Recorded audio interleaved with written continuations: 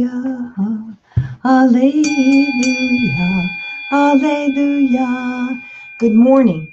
It is Saturday and it's raining wonderfully, terribly here in Metairie. I hope you're having a blessed day. We're considering it liquid sunshine and all is well. Thanks be to God. We pray for all those who might be in harm's way from the storm today. I know it's sweeping up different parts of this state and other states too, into Mississippi and further up.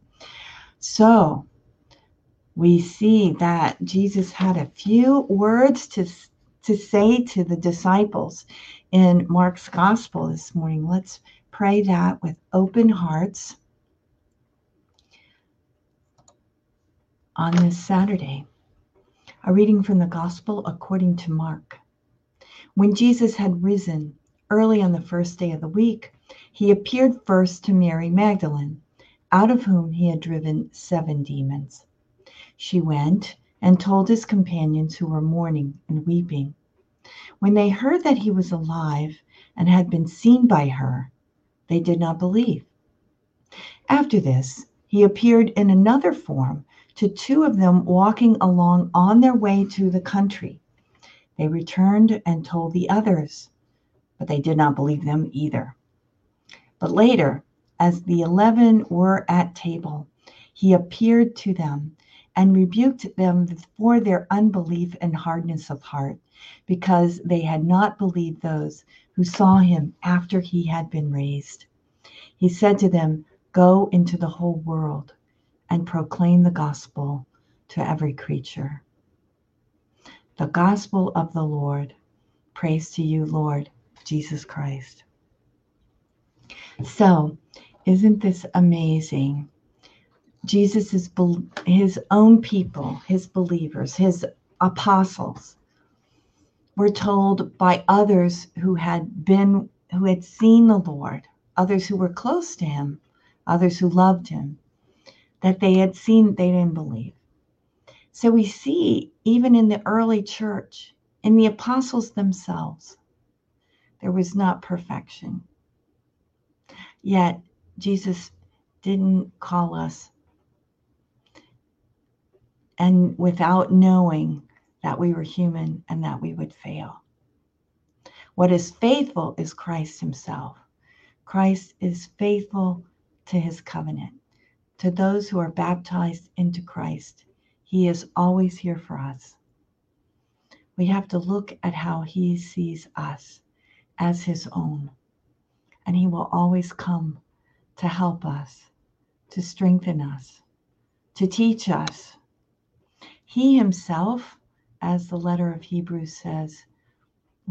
Hebrews says, that he himself learned obedience through what he suffered. May we learn from him today.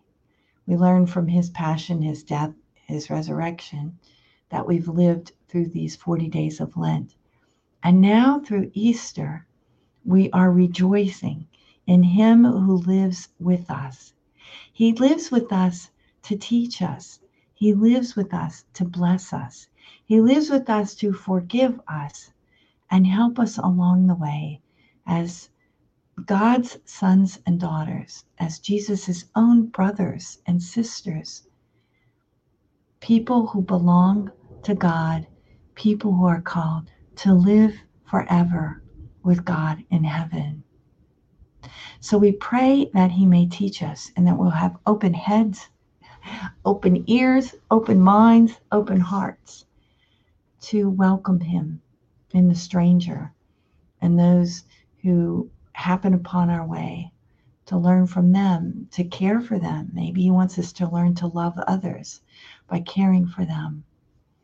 And whatever he is teaching you today, may you be a great student. And if you fail, see, Jesus is the perfect teacher, because not only does he teach, he gives the strength and the insight to believe and to learn. And a regular teacher can't put it in your head, but Jesus can. Just ask him. Ask him over and over again and go to him, because he always loves to hear from us. He delights in our conversing with him in prayer. And he delights in our offering of our life to him, our deeds, our joys, and our sorrows. And that's what we do in our offering of this Saturday. Divine Heart of Jesus, I offer you through the Immaculate Heart of Mary, Mother of the Church, in union with the Eucharistic sacrifice, my prayers, my actions, my joys and sufferings of this day, in reparation for sins and for the salvation of all men and women, according to the special intentions of our Holy Father, Pope Francis, in the grace of the Holy Spirit, for the glory of the Heavenly Father. And we pray for vocations. O Jesus, eternal shepherd of our souls, send good laborers into your harvest. I'm glad for all of you who've joined us today. I see Marianne and Lingdom and Francis Ann, all the way from the Philippines. Hello, all you wonderful Filipinos who joined in. Many of you join us. Mari's here, Kim's here, Jane, and yes, and B. Thank you for joining us and praying with us and for us. And we pray for you too, and for all your loved ones, for all those you have at heart and are concerned about. I see Ursuline is here, and Norma and Mimin. Thank you for being here and praying with us today. We carry you in our hearts, and we thank you for joining us. I'm Sister Martha from Daughters of St. Paul. You can see it up in that corner, and also known as the Pauline Sisters, which is right there at Veterans Boulevard in Metairie, Louisiana, where we're getting tons of rain. And grateful that you're here this morning and that you love the Lord and that you're doing your best to honor him, to serve him, to listen to him. So we carry one another in prayer that we may continue to learn from the Lord and say yes to his will for us, see his will for us and say yes to it, right?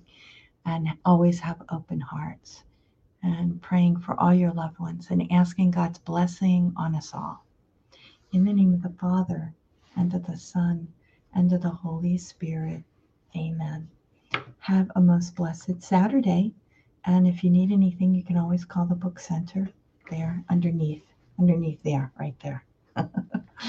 And for those of you who like to help the sisters from time to time, you can always go online at pauline.org/share gifts if you'd like to help our support our life and mission as Daughters of St. Paul.